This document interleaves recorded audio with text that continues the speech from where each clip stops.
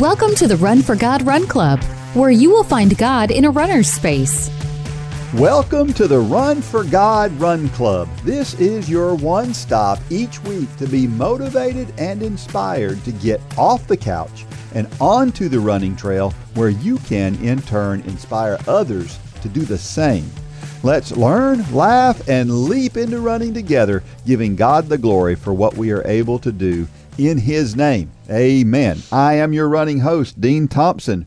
Rolling into episode number 32. Joining me is, once again, Run for God founder, Mitchell Hollis. Thanks for having me, Dean. Can you believe it's been 32 episodes? 32 episodes. Crazy. Seems like just yesterday. We were just getting started, along with the coronavirus. Yeah, it's about to get cold again. Yeah. We started this in the cold, so yeah. That's good to see.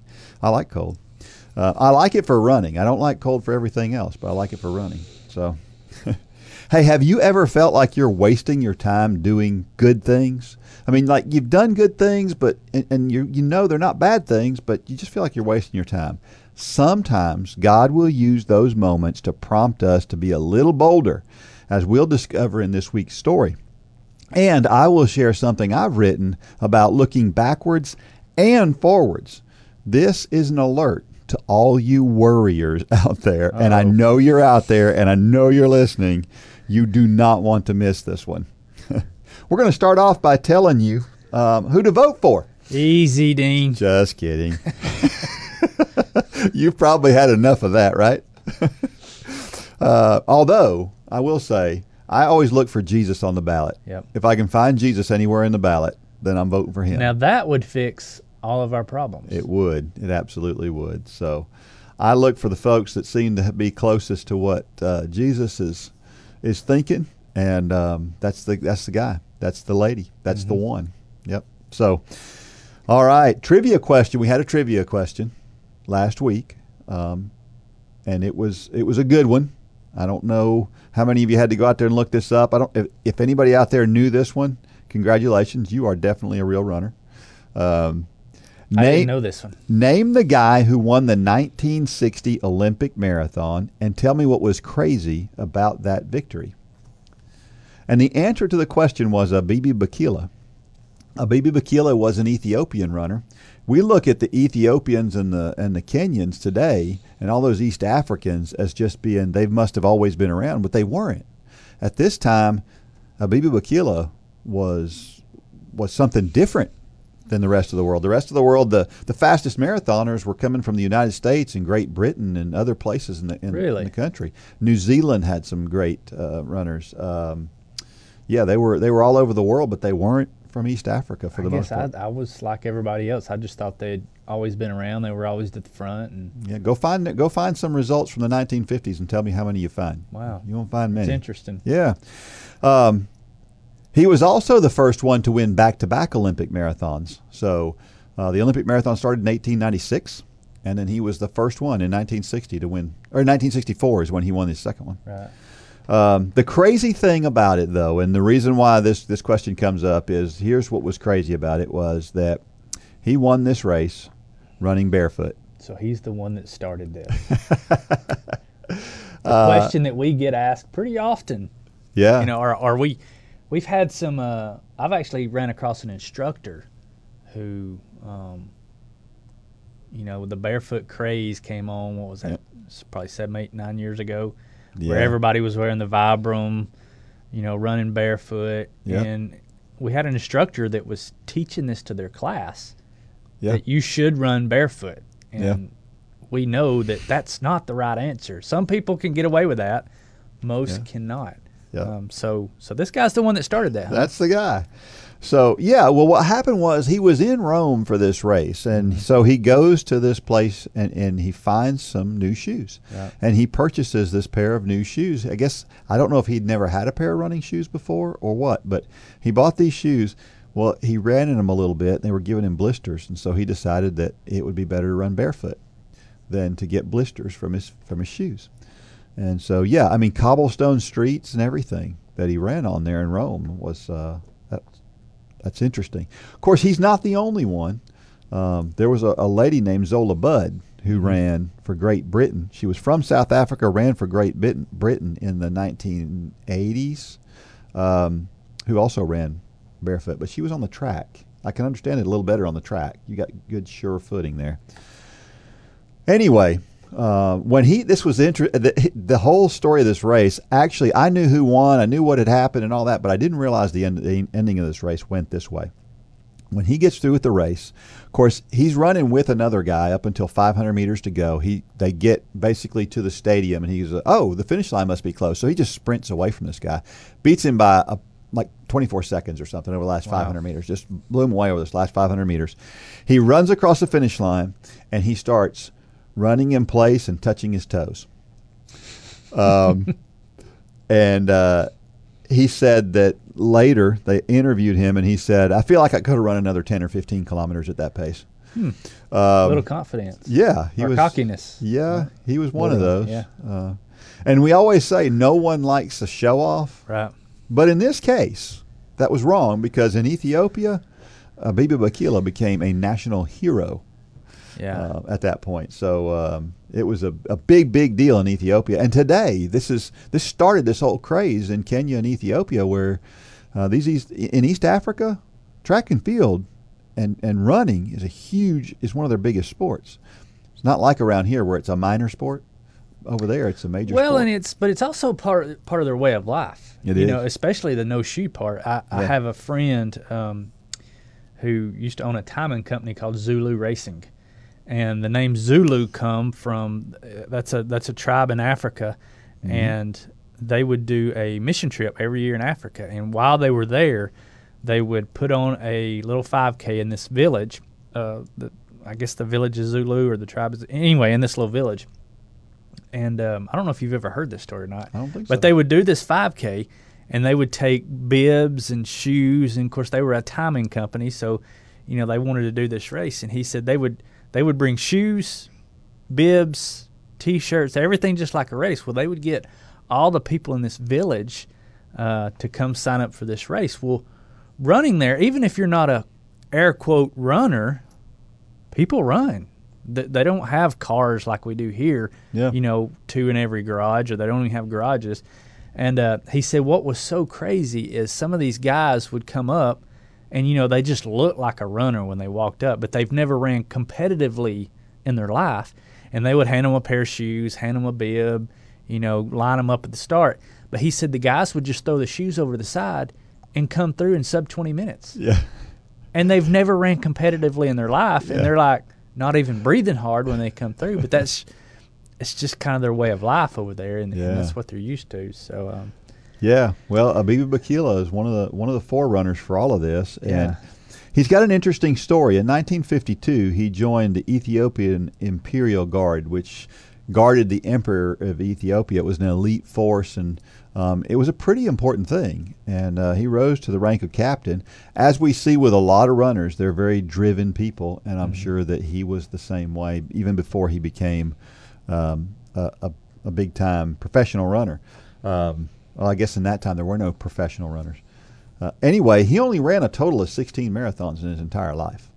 2 of them were Olympic victories. 12 of the 16 that he ran were victories. His last 2 he didn't finish, and he only finished second in his first one.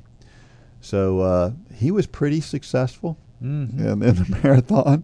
We like to talk about Eliud Kipchoge and how great he is, and his running streak and all. This guy was pretty good. Yeah, give him a run for his money, pun intended. Yeah. But then he started having some injuries and some problems with that. And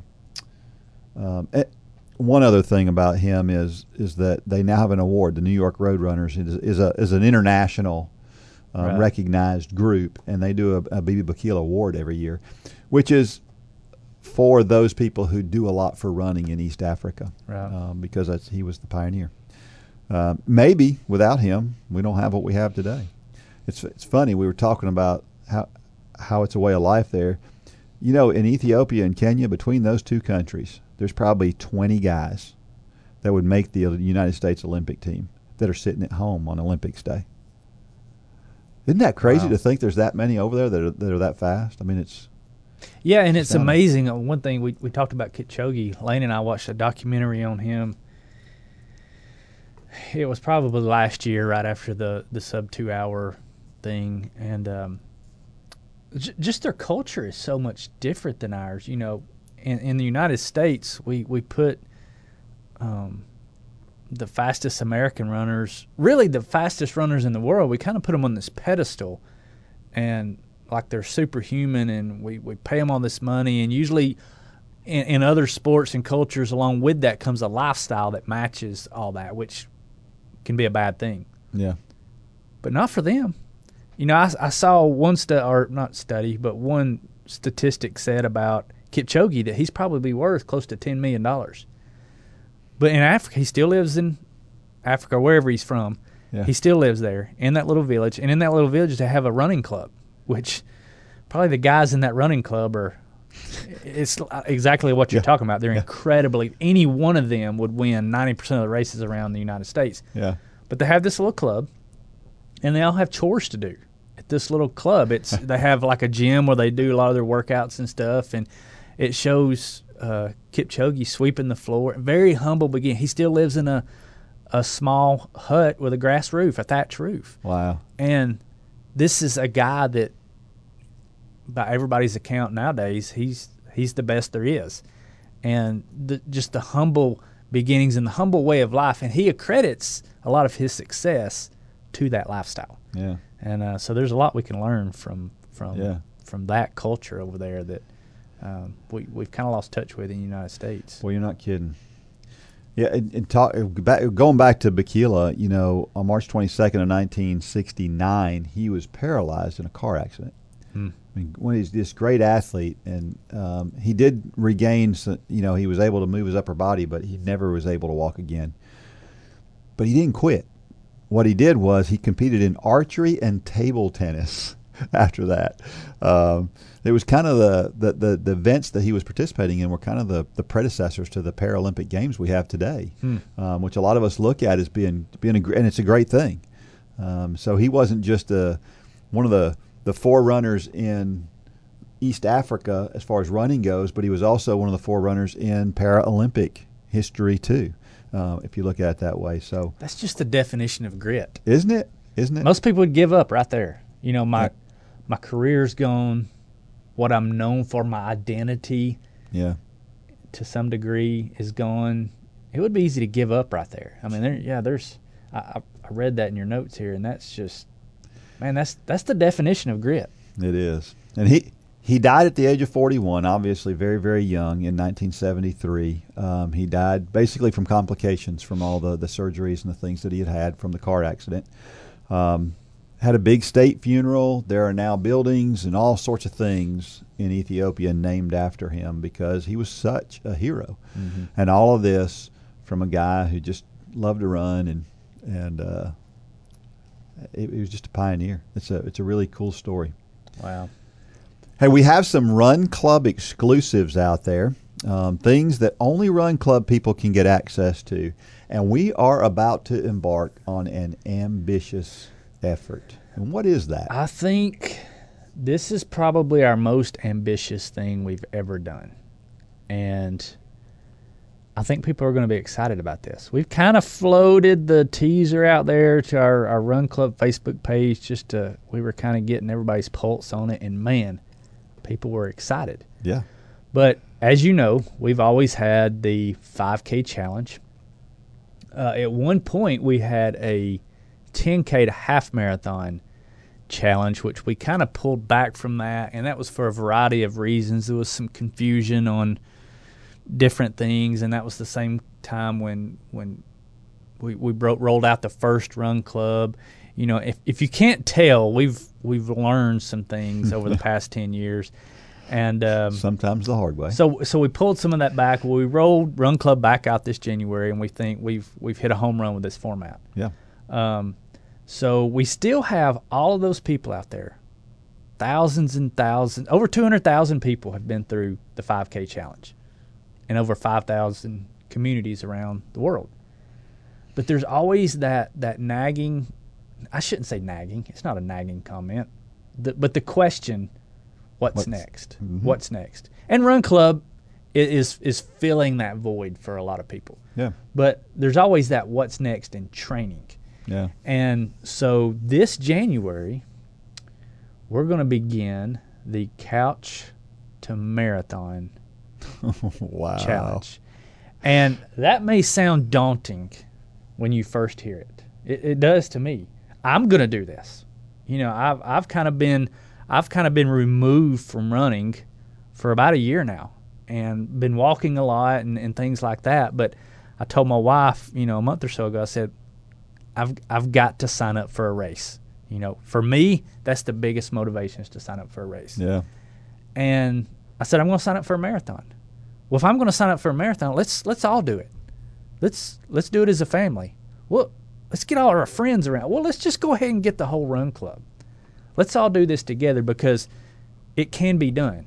Oh, yeah. And it will be done. Oh, yeah. But so what we're going to do, here's what we're going to do. We're going to start in January. And we're going to start the Couch to Marathon journey. Well, all this is we're going to string together all of our challenges that we've written. You know, everybody knows of the 5K challenge. Actually, the 10K to Marathon challenge is pretty much already done. Yeah. We just haven't ever rolled that out. We're going to begin to roll that out. So we're going to string together the 5K, the 10K, the 13.1, and the 26.2 challenges. And do the math. It works out perfectly. We're going to do a 5K in April. And so if you're a member of Run Club, we're going to invite you to Dalton, the home of Run for God, to run at the Mill for free. Great race. For free. Yep. Did you hear that? Free 90 free. Free 90 free. If you sign up for this journey, this is going to be our reward to you. Welcome to the journey. We're going to invite you to Dalton, Georgia to run this race for free. So we got a 5K in April. That's the 5K challenge. Same program that you've seen. Same program that you know. And what about that person who can't come to Dalton? They're still welcome to run their own 5K, correct? You can run a 5K anywhere. Right. But okay. So the 5K is in April. That's 12 right. weeks. We're going to take a break between every challenge. So we're going to have a week off. Okay. Everybody needs that break. Yeah. If not for physically, for mentally. That's right. You need that break. Yep. 1 week later, we're starting the 10K challenge. So that puts you in July to run a 10K. 12 weeks. Lands you in July. You're going to run a 10K. We don't have a 10K, so we're saying find a 10K in your area. And all these details, as of today, are on the website, on the Run Club website. You'll probably get emails and everything. It's going to be a big push. But you'll find a local 10K in your area or somewhere. It could be destination, and you run a 10K in July. You take a week off. 1 week later, you start up on the half marathon challenge. All along the way, Dean and I are going to be walking you through these challenges. Every Sunday night, we're going to have class time. It's going to be online, but we're going to be live. And we're going to be walking you through this process. So, October, best month of the year to run. Oh, yeah. October, you're going to find a local half marathon, either local or somewhere that you want to travel to run one. We don't have one. And then in January, the best part. So 1 week later in October, let me back up. 1 week later in October, you're going to finish that half marathon. You're going to take a week off. Yep. Go enjoy the leaves, whatever. And then 1 week later, you're going to start the marathon challenge, which is going to take us to January of 2022. Well, guess what race competes every January that's probably one of the most famous races of all? It was my first marathon. It was my wife's first marathon. It's the only reason my wife ran her first marathon. I know. The Disney Marathon. We're going to graduate this program together at the Disney Marathon. How fantastic now, is that? It's probably, it's a lot of people, but it's one of the greatest races I've ever ran. I mean, it was my first marathon, but Disney just knows how to do things. Now, I know there's a lot of, Disney can be polarizing. I'm going for the race. It's a great race. And the best of all, I want us all to come together. No matter where you live in the country, you've got a year to plan this. You've got you've got a year and 2 months to plan this from this point. Yeah. Let's all come together and graduate together. We'll have some activities down there that we do together. We may all go out to eat one night together. We'll meet at the same corral together. Right now we're working. Holly's dealing with Disney right now to see what kind of deals we might be able to get for running as a group, being that we're running under the umbrella of a nonprofit. So those kind of details will be coming later. But the dates are set. The dates are set on how this is going to go down. Now, we've went ahead and we're gonna put the link out there to this website, but we've kind of went into what all's included, all the education. You got the free 5K in April. You got the Sunday evening class time with Dean and I. You've got access to exclusive gear. I mean, rest assured, we're going to have some marathon gear here. Yeah. Obviously, you've got the greatest Facebook accountability group that's ever been made. The training plans, we talked about that. You've got personal coaching from our good buddy right here, RRCA certified coach, Dean Thompson. Access to the team excursions at the marathon. And then a detailed plan of exactly what to do. I was talking to a friend. Actually, when you pulled in my driveway to pick me up, I was talking to a friend of mine, Dean Stamper. Dean was actually one that I kind of dared 4 or 5 years ago to do an Ironman. Dean is not a small guy. He's a bigger guy. And he's not a person you look at and think, he can do an Ironman. He's just not, honestly. He would tell you that. But we put a system in place that was not only a training plan, but an accountability plan. Mm-hmm. There was somebody there to walk him through that plan. Yeah. Dean and Wendy both finished that Ironman. They were on the front page of the Chattanooga Times for completing that Ironman. But what we were talking about today was you can go a lot of places and find a training plan for a marathon. Training plans are really not rocket science. But especially for the marathon, the most important thing about getting to the marathon is not the training plan. It's the accountability. And the motivation and the inspiration. It's having people doing it with you. I told him, I said, it's to train for a marathon by yourself really kind of stinks, because hard. When you get done with that 16-mile run that we'll probably be doing next December, it stinks when you get done and there's nobody to talk to about it. Yeah. Because you want to talk about these things, and we've got a great infrastructure to talk about it. Can you do it? Absolutely. No question. Gay Coker, all of you know, or many of you know Gay on our staff. She's already committed to this, her and her husband. I've committed to it. I'm pretty sure you've committed to it, haven't you? Oh, yeah. Yeah. So our whole staff is going to do it. But we've also just kind of hit some questions. Let me answer the biggest question. How much does it cost for Run Club members? It's free. Free nanny free. Free. If you're a Run Club member, all you've got to do is go register for this. Doesn't cost you a dime. Run Club costs 27 cents a day. You're not going to go any. You're going to be hard pressed to go buy a training plan for that amount of money, much less everything that we're sending along with it. Kind of go through some of the questions, Dean. We put some questions on the website. They will have to pay the entry fee for the marathon.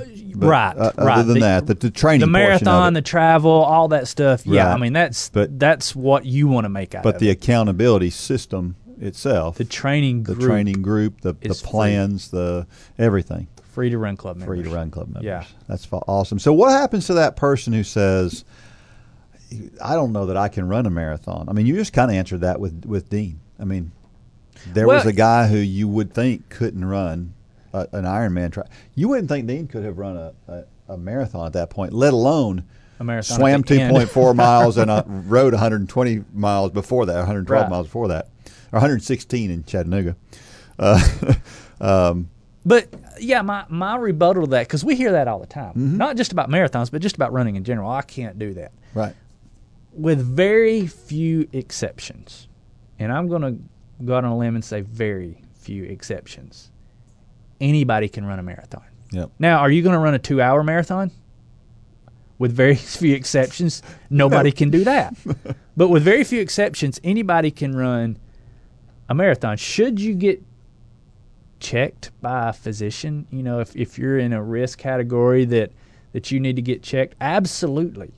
Be smart. But most people can't complete a journey like marathon training, not because of the physical, but because they can't muster the mental fortitude that it takes to do this. Yep.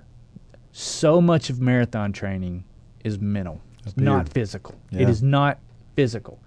And that's why friends, accountability, a training group, and encouragement are so important. And that's why we're here. That's why we're biting off this challenge, because, number one, I want to do it.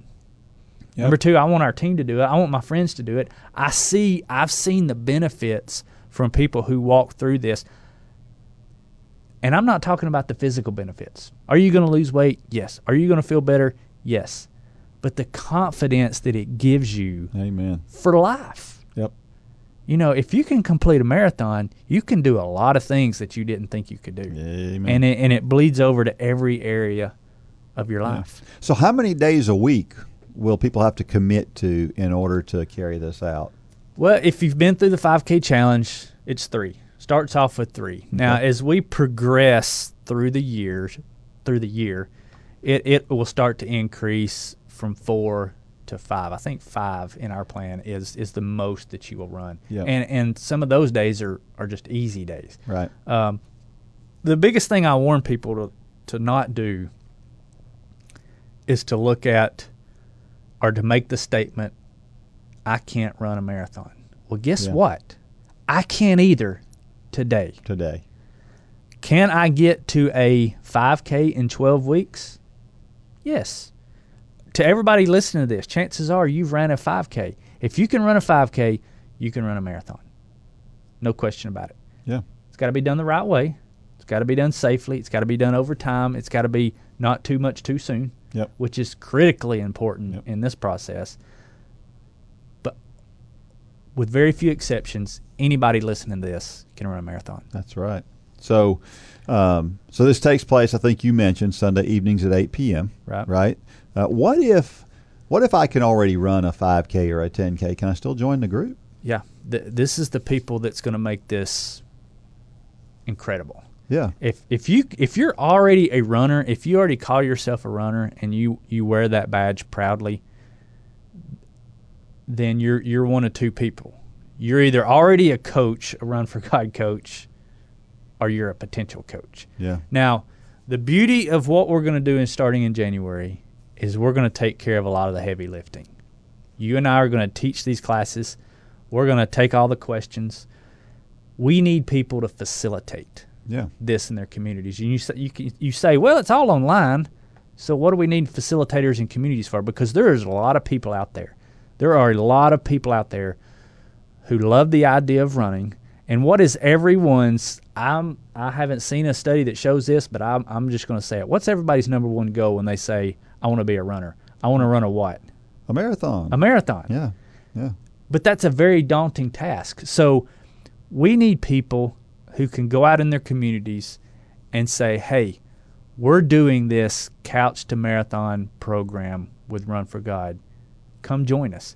Really, all you're going to have to do is maybe lead a group run every week, just to have a place for people in your community to come to and say, hey, I'm part of this. You can talk about that week's lesson. Maybe you have a group run on Monday night where you talk about the lesson from Sunday night and you head out on your group run. But if you're a runner, then you have credibility automatically in your communities. Yeah. So we want to recruit people who have this on their bucket list, which is a lot of people across this country. But more important than that, people may come to run a marathon, and that's okay. But what we know is during this process, they're going to be introduced to Jesus Christ. And that could be all the difference. That's the main goal of this whole process. That's the main goal of Run for God, is to point people to Jesus Christ through the sport of running. And how better to do that than through training for a marathon? So we're encouraging people to go out and get their friends involved, everybody they know, to get them involved. It's always good. If you're out there by yourself and you can't facilitate a group, or you don't have a group to facilitate, whatever, and you're just in a circumstance where if you can get one other person, sure, one friend, who you guys can kind of train together and help each other out and boost each other up when maybe what we're doing is not quite enough. You just need that one more person just to make sure that you show up for that long run. That would be great. What about time? Because for a lot of people, the number one reason I hear for why people don't run is, I don't have time. Well, you're famous for saying you make time for the things that are important to you. You know, some of the world's greatest CEOs are runners, because they understand what I just said a few minutes ago, that you learn so much about life through marathon training. You learn discipline and dedication. You learn to budget your time wisely. There's so many things that you learn through this sport and through these programs that we're going to reveal to you from couch to marathon, that you understand the benefit of discipline yourself to do something that many say they can't do, or maybe you said you can't do. There's humongous breakthroughs that come when you do something that maybe your whole life you thought, I can't do this. Well, leave it to me and Dean to show you how. Yeah. Because we know that you can. Like I said, with very few exceptions, and if you think you're one of those exceptions, then you need to get checked by a physician first. Yeah. Because if it's just I can't do it, then that doesn't hold water with me and you. Nope, never has. Nope. So, yes, you find time to do what is important. Right. So what's it going to be? Is it going to be Netflix starting in January, or is it going to be going for a run? I know which one is going to benefit you more. There's no question about that one, especially in this day and time. So people who aren't Christians, they're free to join too, right? Absolutely. We Run for God is a faith-based organization, but we love all people. We love all runners, and that includes anybody who wants to join us. And if a family wants to join, they can do that together, correctly? You got a husband and wife, and they want to do this thing, and they want to do it together. Do they need two separate accounts? No. Run Club, we encourage it's for you and your immediate family. Obviously, we're going to send out for the free things like the Run at the Mill free registration. We're going to send out one of those per account. But the Run Club itself is for the immediate family. Let me back up and say one thing I didn't say. Along with that free entry to Run at the Mill, we're going to do something. We don't know what yet, but we're going to have some kind of get-together Friday night before that race. That's really giving Holly and Gay some heartburn because they're so busy getting ready for that race. So me and you might wind up having to cook and barbecue and set tables and all that. But we're going to have something on Friday night before Run at the Mill, and it's going to be free. Yeah. So I can't stress enough that for $9.97 a month, 27 cents a day, you're going to get world-class training. Yep. And I say that confidently. Am I a world-class coach? No. But I know how to motivate, and we know the principles that it takes to get you to do something that you never thought you could, and you will be so glad at the end that you did it. Amen. Amen. So where do they go to find out more information about how to register at Disney and what the Disney Marathon looks like and all that good stuff? We will put a link on this podcast. So if you're listening to this podcast, go to the show notes, and we will have the link there. If you're watching this on YouTube, look below. The link will be there. And there will also be a tab on Run for God Run Club where you can find out more information. Now, you can't sign up to take it until you become a member of Run Club. Once you're a member, then you can log in and you can sign up to take it. Everybody will need to sign up. It is free to Run Club members, but everybody will need to sign up because there'll be different correspondence through all of next year to those people as opposed to the people who are just in Run Club and not taking part in the Couch to Marathon. Yeah. So, be sure to go to Run for God Run Club .com, find the tab that says Couch to Marathon. Sign up there. Look in the show notes of this. It'll be everywhere. Starting today, it'll be everywhere. All right, folks. Couch to Marathon in 1 year. The epic journey begins. I dare you to sign up. If your teen is into rock and metal music that makes your ears bleed and your grandmother clutch her pearls, we can help. If your spouse yearns for music from the old days and wants to relive the music of their glory years, we can handle that. If you need a break from the day to spend time with God and recognize His goodness, we'd love to be a part of that. Whether it's rock and metal, classic songs from decades past, or heartfelt worship music, J Radio has you covered. Sign up for an account at jradio.com and download the app in your app store to start listening for free today.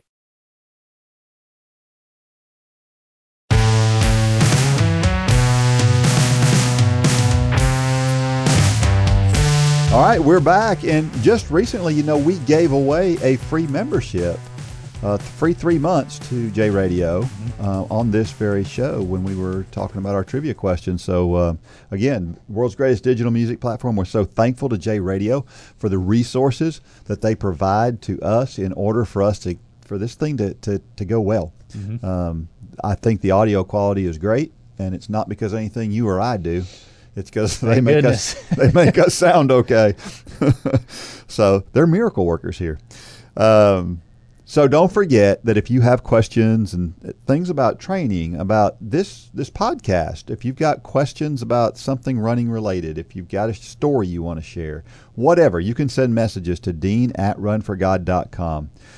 If you don't know about us, then you can go find out more about us at runforgod.com, www.runforgod.com to learn more. Or you can go to runforgodrunclub.com, either one. So you can find out more about who we are and what we are if you've just happened upon this podcast. So don't forget, we'd love to hear your story. We're about to share somebody's story. It's a great story. We'd love to hear yours. Everybody has a story. We want to hear yours. So go to either runforgod.com or runforgodrunclub.com and submit your story. If you're a Run Club member, we're going to get you right to the head of the line. We'll get you on pretty quick. So there. So this story this week, I have taken some liberties with this one. This story was a very short story, and when I picked it up, I really thought that it just needed a little bit more. So the guy who wrote this story, his name is Jason Uptegraw. He is from Blue Mounds, Wisconsin. And I hope, Jason, that with what I've done with this, it is okay. I try to leave these stories as close to the original as possible. But this one, I just had to add several sentences to this. So I hope it's okay. The story is entitled, Run Your Own Race. 4 years ago, I was on a water mission in El Salvador. We were there to dig wells to provide water for people in El Salvador who needed it. Things were not going as planned, and it was hard to take in.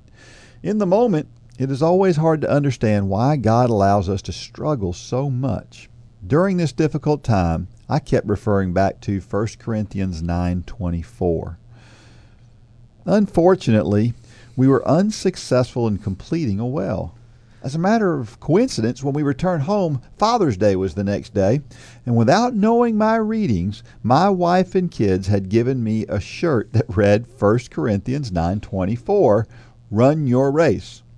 That was curious. What was God trying to tell me? And he gave me an answer. It was at that point I decided to use my running to raise funds for the next well in Nicaragua. In 6 months, I ran 1,000 miles and raised $1,800. God was providing. But on one of those runs, I prayed that I wasn't feeling connected with this trip to Nicaragua. I would go wherever he wanted, but I felt like I needed him to tell me.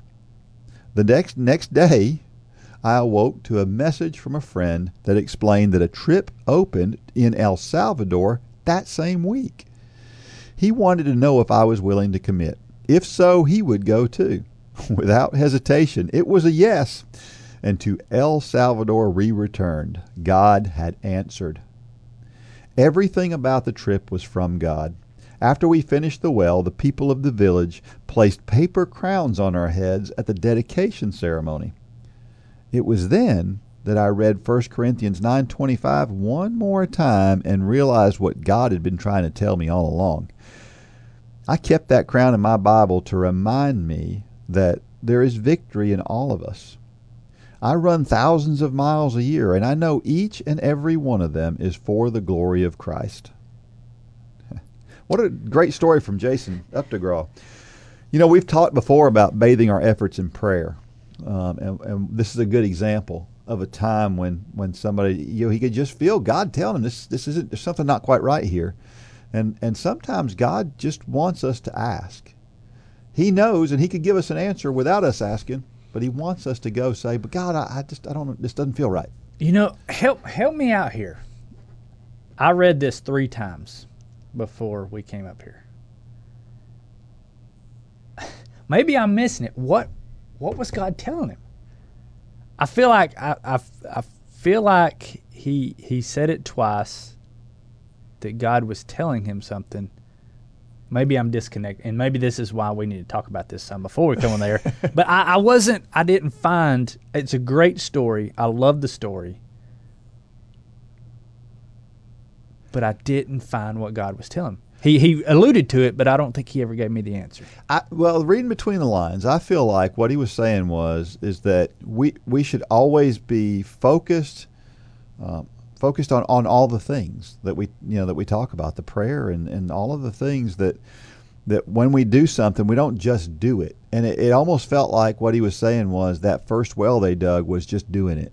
And that he realized at some point in time, God gave him this running gift, and that he should use this running gift, and he used it, and he raised this money. And then so it was confirmation of what he had done was the right path then. He was kind of on the right path, but then God wanted him to be more focused, and so God kind of prompted him to pray and say, where do you want me to go? Because we've got this trip planned over here, but it doesn't feel right. And so God gave him this answer to say, yeah, that's not the right place to go. I need you over here. Yeah.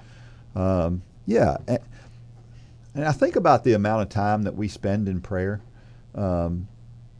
because that's what we measure things by in our society. We think about the amount of time we spend doing things as to just how fervent we are about something, right? Right. But I know people who run 12 miles a week that are really passionate about running. Yeah. Right? Yeah. I mean, we all know that person, right? Yeah. Who's just crazy about it, but they just don't run that much, but they really love it. And I think prayer is the same way. I don't think God is after big, long prayers. And I mean, there's a verse in the Bible that talks about that, how these Pharisees would stand on the corners with their showiness and say these big, long prayers with these big words and stuff. It's not what God's looking for. God says, go in your closet. He said, and he's looking for the earnestness. Right. Just like in this case where Jason said, this doesn't feel right. God, what am I missing here? And God told him. And it was good that he recognized that, because how many times do we do things and prepare things and we say, okay, God bless this. Yep. God doesn't want that. Mm-hmm. God, like David Hendricks always said, find where God's working and go there. Don't ask God to come do what you're wanting to do. That's not how this works. That's not how this relationship works. So I got that part that, he finally submitted to or submitted to God and say, okay, whatever your plan is. And then boom, the next morning it shows up. Yeah. And how many times? Yeah, it happens a lot. It does happen a lot. And a lot of times we think that, digging wells in a third world country, obviously that's a good thing, right? Obviously. It doesn't take a rocket scientist to figure out I'm doing good stuff when I do that. But as I alluded to at the beginning of this podcast, sometimes doing good stuff isn't exactly what God wants us to do. Can lead us away from Christ. That's right. That's right. Scripture passage, 1 Corinthians 9:24, that he shares. He didn't share the actual passage, so we're going to share the passage here. Do you not know that in a race all runners run, but only one gets the prize? Run in such a way as to get the prize. Never forget the first time I heard this. Of course, I've been a runner my whole life, and so I remember I was a runner by the time I heard this for the first time, and I thought, that's saying that only one person gets the prize? Because that's what it sounds like, right? When you just for those of us, and I was a kid when this happened, but it's important to know that Paul is not saying it's a contest to get to heaven, right? Right. But he is saying that we should want to be better than everybody else around us from the standpoint of being a Christ follower. So we look around us, we see the world around us, we want to be better than the world that's around us, and follow Christ much more closely than the world around us does. It's not the goal that we have to outdo others to get to heaven, but it is the goal that we should want to, that we should want to do those extra things that make that big of a difference to God, that we should want to pray more and to pray more fervently. We should want to help more people that's inside of our sphere of influence. We should want to do those things. And that's what I think Paul's getting at here is we should want to get that prize, and that prize is doing all I can. Right? Mm-hmm. Second scripture passage, 1 Corinthians 9:25, the one right after it. Everyone who competes in the games goes into strict training. They do it to get a crown that will not last, but we do it to get a crown that will last forever. The first part of that verse is really important. The people who participated in these games that Paul is alluding to here, they had strict diets, they had these training regimens, they were really, really strict on themselves in their training, and that's important because as runners we know this. We have to subdue our bodies with our minds. We often let our minds control what our bodies do. So when we're too tired to go run, that's us allowing our bodies to control what we know we should do. There's obviously a ton of things out there from a moral standpoint that our bodies get in the way of doing what God would have us to do. But our body has to be made to serve the mind. And how do you do that? You do that through strict training. You do that through picking up that book and reading those Bible verses and understanding that putting our faith in Him is much more important than allowing our bodies to control what we do, what our minds do. So I wasn't giving you the silent treatment right there. You went through two verses and I didn't say a word. It's because I wanted you to read them both. We do our quiet time every night as a family, and it's funny that these two verses just popped up. I'm sure it's a coincidence, but that's not what I mean. It's there are no coincidences. Anyway, so my 17-year-old son Lane, he can ask some pretty deep questions sometimes. You know this. Oh yeah. And he was struggling the other night with the concept of storing your treasure in heaven. And we got on my 13-year-old son was about asleep by the time we got done with this conversation because we just kept going back and forth. And I'll say up front, I don't have the answer to this. And we're actually probably going to go to breakfast with my pastor here in the next few weeks just to talk about this concept. But Lane's really intrigued about it, so I wanted to go with it. I want to kind of flush this out. And I don't think we ever come to and maybe we won't ever know on this side of glory, but he was struggling with the concept of storing your treasure in heaven. And I think where some of his struggle is we tend to put this concept in an earthly context, that's the reason when you put these verses in here, it really caught my eye because it kind of goes to this concept of run so that you get the prize. Well, we know the prize is not here on earth. The prize is in heaven. It's storing that treasure in heaven. They do it to get a crown. That's putting our treasure in heaven, and you get a crown that will last forever. So that crown is in heaven. But Lane's question was, does it matter the motive behind that? And what he was asking was, should our motive to be to store our treasure in heaven or to please God? And doing things that produce treasure in heaven is biblical, and it pleases God. Yeah. So is it wrong for that to be our motive? Is it wrong to do things to store treasure in heaven? Is it wrong for that to be your motive rather than pleasing God? See, I don't think I think they're connected completely. Yeah, I don't think they're mutually exclusive. I think it's kind of the same thing, but he was pulling that, and I got where he was coming from it. Yeah. Because he talked about, in heaven there is no selfishness, there is no, all these different things. But can you have the motive of just doing things to store treasure in heaven? I say no. I say that comes because it's the chicken and the egg thing. I agree. Yeah. But it was just really it was a really fascinating conversation because Lane loves to debate. And I can hear Lane doing it because he's done that with me before. He won't let something go until you give him what he feels like is a satisfactory answer, and I love that about Lane. And we didn't come to a satisfactory answer, and that's I hate to do this, but I said some things you just have to accept because and we talked about that last week. In Lane's mind, he's thinking. I mentioned, we talked about the treasures in heaven.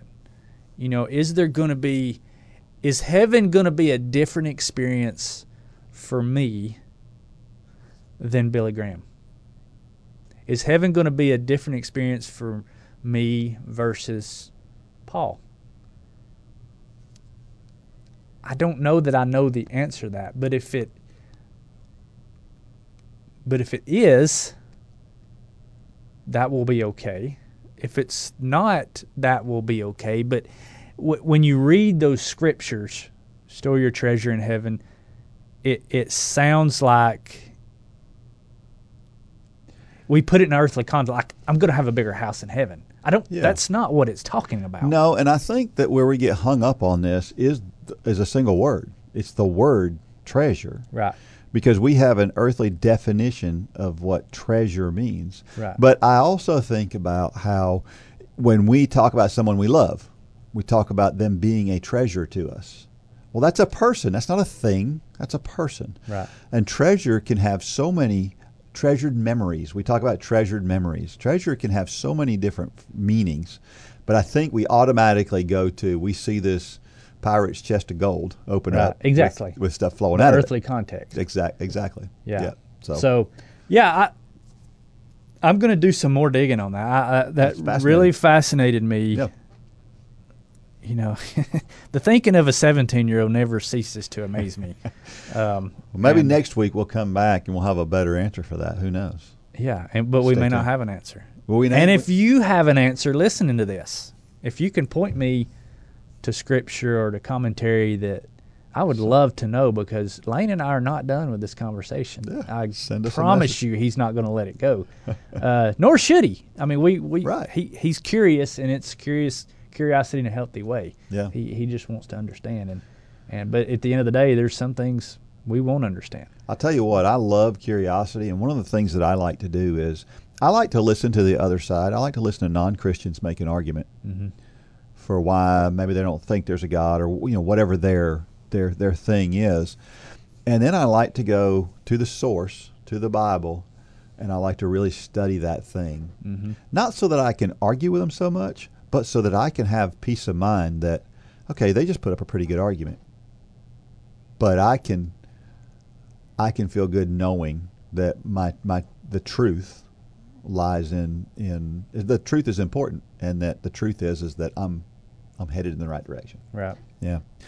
Question 1, are you running the race that is only for you? God has a specific plan for all of us, and we know those plans are good. I mean, it tells us that. Jeremiah 29:11 is one of the most popular verses in the Bible. So we know that. We know God has a plan. We know it's for our good, and yet we still struggle with doing what that is. Why is that so hard, you think?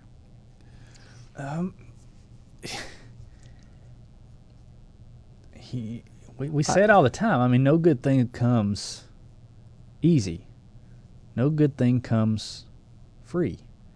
The the best things in life come as a result of a struggle. And struggle comes in many forms. Yeah. But the best things in life come from a struggle or from a process. Yeah. And I think sometimes we don't have a real clear calling. We don't. We think maybe we heard God's voice saying we need to do this, but maybe that's our own conscience saying this is what I really want to do. And, sometimes that's hard.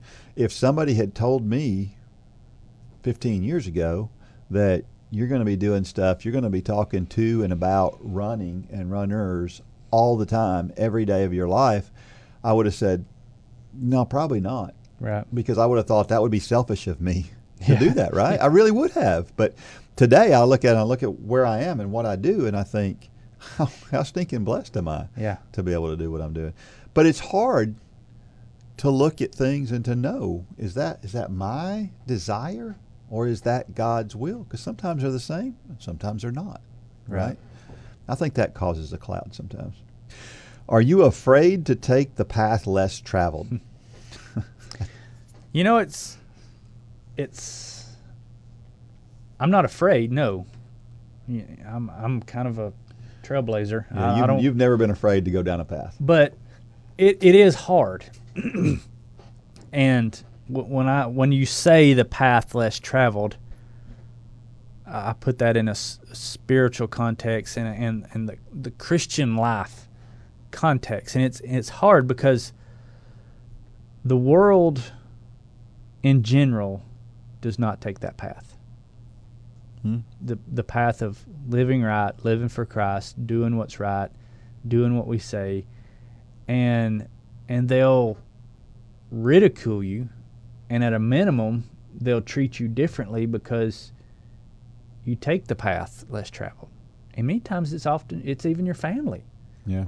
And it's subtle things, but it does weigh on you over time, and that's why I think it's so important that, number one, you have people around you who think like you. Mm-hmm. You have to have that. That is the body. That's what Christ talks about when he talks about the body of believers and edifying each other. You got to have that because many times it's the little things. It's you and I were talking about raising kids on the way up here. Raising kids to be in a godly way is hard. It is. Doing what you feel like God is convicting you, whether it's, cell phone versus no cell phone, curfew versus no curfew. Well, and expectations. It's not just you and the things that you do as a parent, but that you're causing extra friction on your child than they have to have. And that's hard. Sure. It's my kids have Lane is the only one that drives, and he has a 10 o'clock curfew. Most of Lane's friends do not have that curfew. Mm-hmm. And the easy thing for me, and I'm not saying your child should have a 10 o'clock curfew. That's for me and my family, that's his curfew. The easy thing for me to do would be to say, I'll just get home whenever. Yeah. But in my deepest pit of my convictions, I know that that's not the right thing to do. The easiest thing for me to do would be when my kids were 5 years old to hand them a phone as a pacifier. Yeah. For me and my family, that was not the right way to do it. I expect a lot out of my kids because God expects a lot out of us. Yeah. And train up a child in the way they should go, and when they are older they will not depart, is in the Bible for a reason. It's our responsibility to walk this narrow road and lead by example. Does that mean that they will never be the prodigal son or the prodigal child? No. The prodigal son story is in the Bible for a reason. But handling money, over the past years, Holly and I, we've tried to take a biblical route to handling money, making church a priority. That is a concept that is fleeing more and more in our society. People are Christians, but they don't make church a priority. Does that mean that I'm at church every single Sunday? No. but it is a priority in my life. And I'm not just going to be laid up on the couch saying, it's not that important. You know, so many principles that we are to follow as believers constitute the path less traveled. Yeah. But is it easy? Another verse that's in the Bible for a reason is pick up your cross daily. Yeah. And follow me. That is a picture of struggle, not of a life of ease. Yeah. And so to answer your question, no, I'm not afraid. Is it easy? No, it's not easy. Yeah, no, it's definitely not. And most people will say, I'm willing to go down that path until you have to take those first few steps. And then it's hard. And don't get me wrong, I'm not denigrating anybody who has a hard time going down those paths, because it is hard. It's truly, truly hard. I probably never would have left my corporate job unless the circumstances that forced me to leave, because it was too hard for me to go down that path. So I get it when that's a problem and that's hard. I argued with God for a year before he made the circumstances such that it was possible. That path seemed like it was too difficult for me, but it wasn't in the long run. And now I know that, and you know what it does now is it makes me look at the next path that looks like it's hard. It looks a little easier to me. So I think the more you go down these road less traveled areas, the easier it is to take the next road that's even less traveled. Right. Yeah. Last question. Can you hear God's whispers for you? I can if I'm listening. Yeah. And you have to be listening. So how do we know? How do we listen? Sometimes you have to get quiet. And I mean that. Literally and figuratively. Literally. I was looking for the word literally. Yeah. I kept thinking figuratively. Yeah, I mean that literally. Yeah. You know, in a world where there is no quietness. Yeah. There is no quietness in the world around us, so we have to intentionally make quietness. I try to do it in the mornings, sitting at my desk. But even that's hard. My phone will buzz, my email will pop up, a kid will yell, whatever. I mean, good. I'm not saying these are bad distractions, but they're distractions nonetheless. So sometimes we do have to just get alone. And then when I do get alone and I get out all the distractions, a lot of times the distraction is me. Yeah. Because I'll be whining and I'll be doing all the talking. And sometimes I sense God just saying, be quiet. Yeah. How many times do you want to say that to people that just keep talking? Well, a lot of times we're that way with God. You made me think about something that happened just this past week with my wife. I walked out back. She told you to be quiet, didn't she? Well, she thinks that a lot more often than she says it because she's a kind lady. Debbie's very restrained. She is. Anyway, she was working out in our backyard, and I was going to go out there. We needed to do some work out there, and both needed to be doing some things. And so I walk out there, and I've got my big Bluetooth speaker because I'm going to listen to music while I'm doing what I do. Because that's whatever I do, I usually have on some headphones or something, and I'm either listening to a podcast or I'm listening to some music. That's just because we feel like we need a distraction, right? And when I walked out, she saw the speaker in my hand, and she goes, don't turn that up real loud. I was really enjoying the peace and quiet.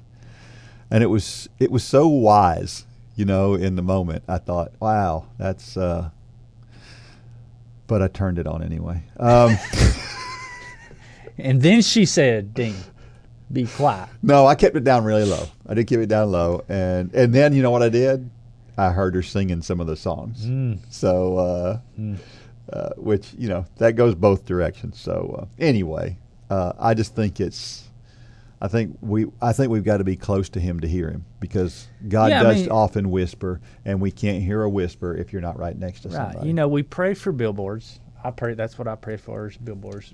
God will get our attention in many, many ways. But sometimes the most profound times that he wants to talk to us, it's a still small voice. Yep. Sometimes it's loud. Sometimes it's a billboard. Or a 2x4. Or a 2x4. Or a health scare, or a car wreck, or he gets our attention in many, many ways. But some of the most profound times that he gets our attention is in the quietness.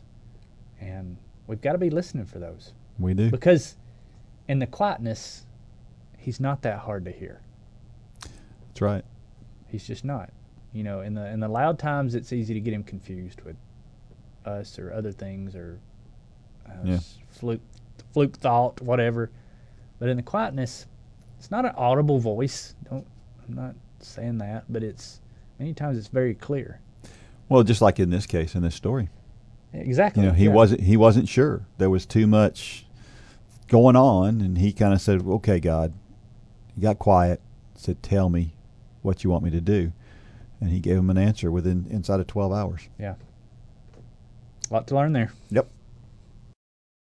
There is power in people's stories. It's a challenging time. What do you do when everything you believe about God is being tested and God doesn't look like the good father that he says he does? You've got layers and layers and layers of hate in your heart. It takes God to clean it out. Your story can help encourage others around the country, just like these stories have. You can walk through a simple process of sharing your story with the Big Share app. Download the Big Share app in your app store to start sharing hope with others.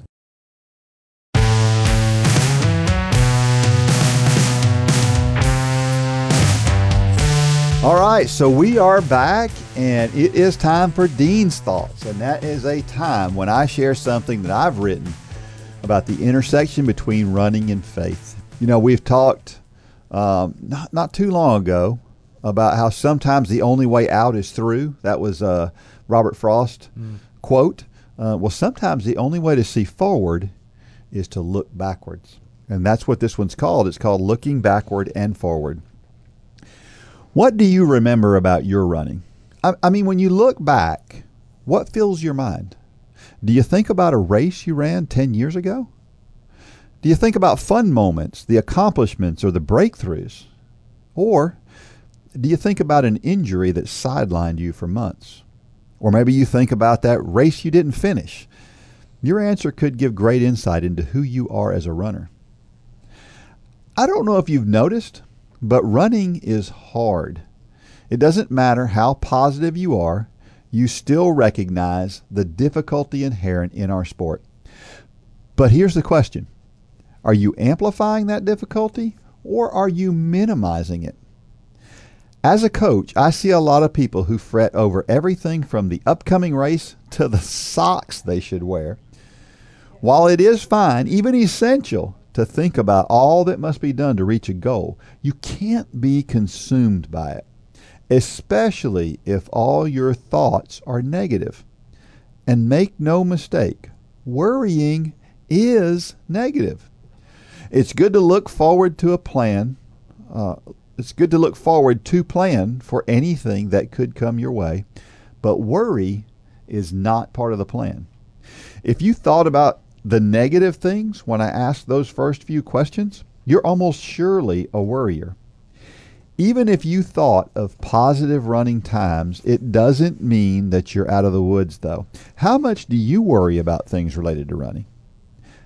Most of us spend some time on negative thoughts, but you can limit those thoughts of what might be by thinking of already was. Now, what do I mean by that? To have a positive vision of the future, it helps if you look at the good things from the past. I like to remind athletes of the road they have traveled to get where they are today. If you've been training for a half marathon and you're worried about being able to perform on race day, simply look back to the road you have already traveled. Chances are you've had some ups and downs during your training. Focus on the good runs and the workouts that went well. Think about the overall picture and the amount of work you've put into your training. The way most coaches like to say it is this: trust your training. If you're positive about what you've already done, it will lead to positive thoughts about what is coming up. One naturally follows the other. Anytime you're worried about things down the road, take a reassuring look back down the road you've already traveled. Chances are you can hang your hat on quite a few accomplishments and milestones to build your confidence. Have you ever built a house? It sure can be a headache, can't it? Months and months of headaches and worries, right? But when it's completed and you get to stand in that house, that you worked so hard to build, do you think about the plumber who was 2 weeks behind schedule? Or do you think about how nice it is to stand in your finished house and how much you and your family are going to enjoy it? I'd say most people will forget about the plumber because the mind is filled with possibilities and positive expectations. When Solomon was able to build the temple that his father David had planned many years prior, the priests and their supporting crew brought the furniture and the Ark of the Covenant. They were finally in the new magnificent temple. They sang songs, praised God, and thanked him, saying in 2 Chronicles 13, "For he is good, for his mercy endures forever." They were focused on enjoying the fruits of all the labor that had gotten them to this point. But they were looking back at what God had already done in their lives. He is good, not was good. And then they focused on the positivity of the future. His mercy endures forever. Because they were so focused on God in the moment, he filled the house of God so completely they had to stop what they were doing. It was awe-inspiring. In that moment, they were filled with positive expectations. So the next time you're worried about an upcoming race or a long run, remember all the positive things that had to happen in order for you to get where you are. Don't focus on the 1 or 2 bad runs you didn't finish. When you do, you're focusing on the plumber instead of the fact you have a beautiful house around you. Even worse, you're failing to look back at the times that God has delivered you from things that were much worse circumstances. Look back at all the positive things, and your mind will see all the possibilities and positive expectations on the horizon. Man, that's a great story, Dean. I love the plumber in the house illustration. I thought you would. That's we need, in the building business, we need to give that story to the customers a lot of times. Yeah, no kidding. I'll never forget when we had a swimming pool put in our backyard, and when we had it put in, and it took a couple of weeks longer than it needed to, and oh my goodness, my wife rarely loses her temper.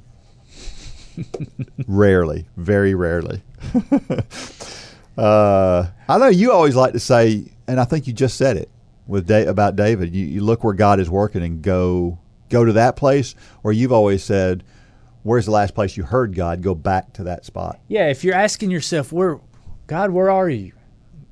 For me, a lot of times, that's a good indication that I may be out ahead of him, because I'm bad about that. Yeah. I'll get this thing or this idea, and you and I are both the same way. We've said this before. We're doers. We're doers. Let's do and then plan later. Yeah. We're the not ready, aim, fire. We're the ready, fire, aim. And we get it out of order sometimes. But a lot of times when we wonder where God is, we have to look back. Yeah. And it goes right along with your story. Yeah. Sometimes you got to look in the rearview mirror and you see God, he's still back there finishing up this thing. And we need to go back to where he's at. And there's always success back there to look at, too. And sometimes even through bad circumstances. I think about the time that, like I said, I was just talking about the time that I left that job that I had for 25 years. There were some rough moments after that happened. But I can look back at that now and go, wow, what a great opportunity that was. Yeah. Right? Yeah, I mean, it's the same, whenever I get a chance to speak to people, kind of one of the talks that I give is called Hindsight's 20/20. Yeah. And, society says don't look back. Don't look back. And I say sometimes we must. And, I've heard this comment before, and actually my pastor used it on a whole series, I think last year, but talking about why the rearview mirror is smaller than the windshield. Yeah. If we weren't meant to look back, the rearview mirror wouldn't even be there. That's right. But it is there. And it's because we need to look behind us from times, but our focus needs to be on what's ahead. And Through the there's big so much windshield. to learn from that. Yeah. Yeah. And let me just say, I mentioned at the beginning of the podcast about worriers. Worry is not of God. Exactly. And we've had this discussion, and most people who are worriers know it too. Right. But that's an important thing that we all talk about, how we're wired a particular way or another. But let me give it. If you're one of those worriers who you're saying there's nothing I can do because that's just how I am, I'm just a worrier. Let me give you some reassuring words. I can tell you that I had a pretty bad temper at one time. Mm-hmm. I probably not ever shared the story here, but I could share a story where I have been not just thrown out of a baseball game that I was playing in. I was thrown out of the park because I was so bad. You are telling on yourself. I am. But that's who I was. Right. I'm not that guy anymore. Mm-hmm. I don't lose my temper like that anymore. Now, do I still struggle with it occasionally? Sure I do. I don't ever go there. Yeah. Because God has worked on me, and He chips away a little bit at a time, and I get better every year. I'm better than the year before. Sometimes He takes big chunks. He does take big chunks and does it in painful and it ways. Hurts. Yeah. But it's for the good. But if you're out there and you're going, I'm just that way and there's nothing I can do about it, let me assure you that if you'll focus on trying to do better, God will help you get better. He won't do it all at once. It won't be a miracle where one day you're a worrier and the next day you're not. But I guarantee you He can take some of that worry away from you. And you can always, because I deal with, I'm a pretty anxious person. I can be, sometimes more than not. And sometimes, and my wife has gotten to where she can recognize it. She'll see it. I mean, evidently I wear it like a costume sometimes. And she'll bring it to my attention. And when she brings it to my attention, the first thing I do is I look at my prayer life. And, man, almost 100%, I would say 100% of the time when I'm just overwhelmed with something, and that overwhelming is usually fear, stress, anxiety, whatever it is. Mm-hmm. Medication can mask it, but prayer can fix it. Yeah. And usually when I get to that point, I can look at my prayer life and I can say, there it is. Or I can look at my time in the Word, or I can look at my quiet time that I try to have every morning. And I'm at the point now where I can see a pattern. Yeah. But the problem is I still slip back into it. And that is who we are. Yeah. We are fallible. We are sinners. We are fallen. But there's one thing that can fix it. You know, many people say that's who I am. There's nothing I can do about it. Yeah. Well, there is something you can do about it. Mm-hmm. That's it may be who we are. It may be who you are. You know, but that's not who you have to remain. That's not who you have to keep being. There is something that can fix it. And when you notice it, as soon as you notice it, you know where to look. Exactly. Yep. And yeah, something that would have kept me tore up for days. You know, sometimes I recognize it and I go get in my prayer closet and come out immediately feeling better. Yeah. And I mean, it gives me goosebumps just thinking about it, because I had something here recently that got me that way. Recognized my time with Christ wasn't where it was supposed to be. Got in my prayer closet, and almost immediately, it's not that the issue is gone, but I've turned it over to God. Yeah. And that makes all the difference in the world. I think we need to make sure we memorialize that quote you just had, though. Medication can mask it, but prayer can fix it. I like that. I like that. I better write that down, or you'll be stealing that from me. Hey, if you're not a Run for God coach yet, what are you waiting for? If you've ever participated in any sport, you've probably met a great coach. Great coaches inspire us to do more than we ever thought possible.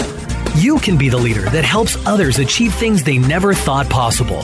You, yes, you have the ability and the opportunity to be that person. All you need is a heart to help people and the ability to follow a plan. The Run for God 5K Challenge will come ready to help you inspire those around you. The step-by-step guide will direct you how to plan, pray, and train people both physically and spiritually. You can help them become more fit in their health and in their walk with Christ. Share your passion. Go to runforgod.com to find out how to inspire others to accomplish big things.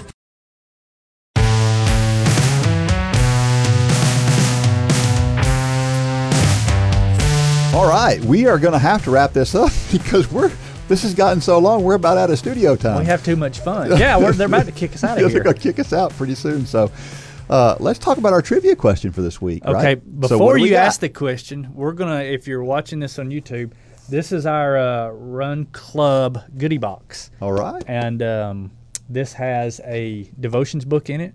It has a Run Club t-shirt in it. It has a coffee mug in it. And it's going to be free if you answer this question. If you're the first one, I almost dropped it. You got to be the first one to email dean@runforgod.com with the answer to this question. And you have to be a Run Club member. That's the only two requirements. Be the first one with the answer and be a Run Club member. The first one to go to dean@runforgod.com. Right, not customer service. I have gotten a couple. I got one through Messenger this week, too. Can't do that. It needs to be at dean@runforgod.com. Right. Yep. So here's this week's trivia question. Let's go to a track event. I love track and field. I know you're not a big fan of track and field. I love track and field. So we're going to talk about track and field. I know we're all distance runners, but this guy is one of my all-time favorites. There was a guy who participated in a shorter event in track and field who won more than 100 races in a row. Who was it? What was the event? And how many consecutive races did he win? And then tell us, what was the time period that covered? I think I might know this one. Yeah. I may be wrong. I'll be impressed if you know this. But I can't win, can I? You can't win. Nope. Dean@runforgod.com. Send it there. So here's why running is so awesome. I love running because it's a simple sport. And yet, there have been books written that are over 900 pages long. I think about the lore of running. The book is like a doorstop. It's a brick, and it's filled with tons. Well, I mean, of great we said last information. week there was a book called The Complete Book of Running, and then the guy wrote another one. I know. So that was about 600 pages in total between those two books, maybe 700.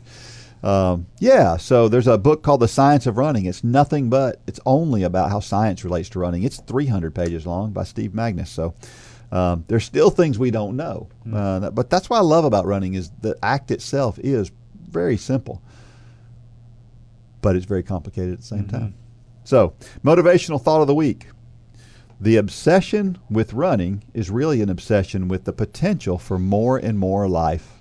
I love that quote. George Sheehan, Dr. George Sheehan has said a lot of great running quotes. Kind of goes back to that principle that we said, the things you're going to learn from training for a marathon. That's exactly right. Far exceeds the sport. Right back to couch to marathon. Yep. Join us. Join us. Running gives you more life. And you know what else gives you more life? Christ gives you life more abundantly. That says it. It says it in the Bible. Christ gives you more life abundantly. Running gives you more life. Is that a coincidence? I think not. Will you choose more life today? Listen, we hope you've enjoyed this episode. Again, join Run Club if you haven't done that yet. Be a part of what we're doing. We just talked about this big thing we've got coming up next year. It's really ambitious. We would love to have thousands of people join us. We would love to I would love to call Disney and say, we've got 1,000 people coming to Orlando next January. Think about the statement that would make in that race. Oh, my goodness, yeah. Think about that. We're going to have some kind of shirt for that race, and it's going to be bright, and it's going to have scripture on the back. Think about the statement that can make to the running world.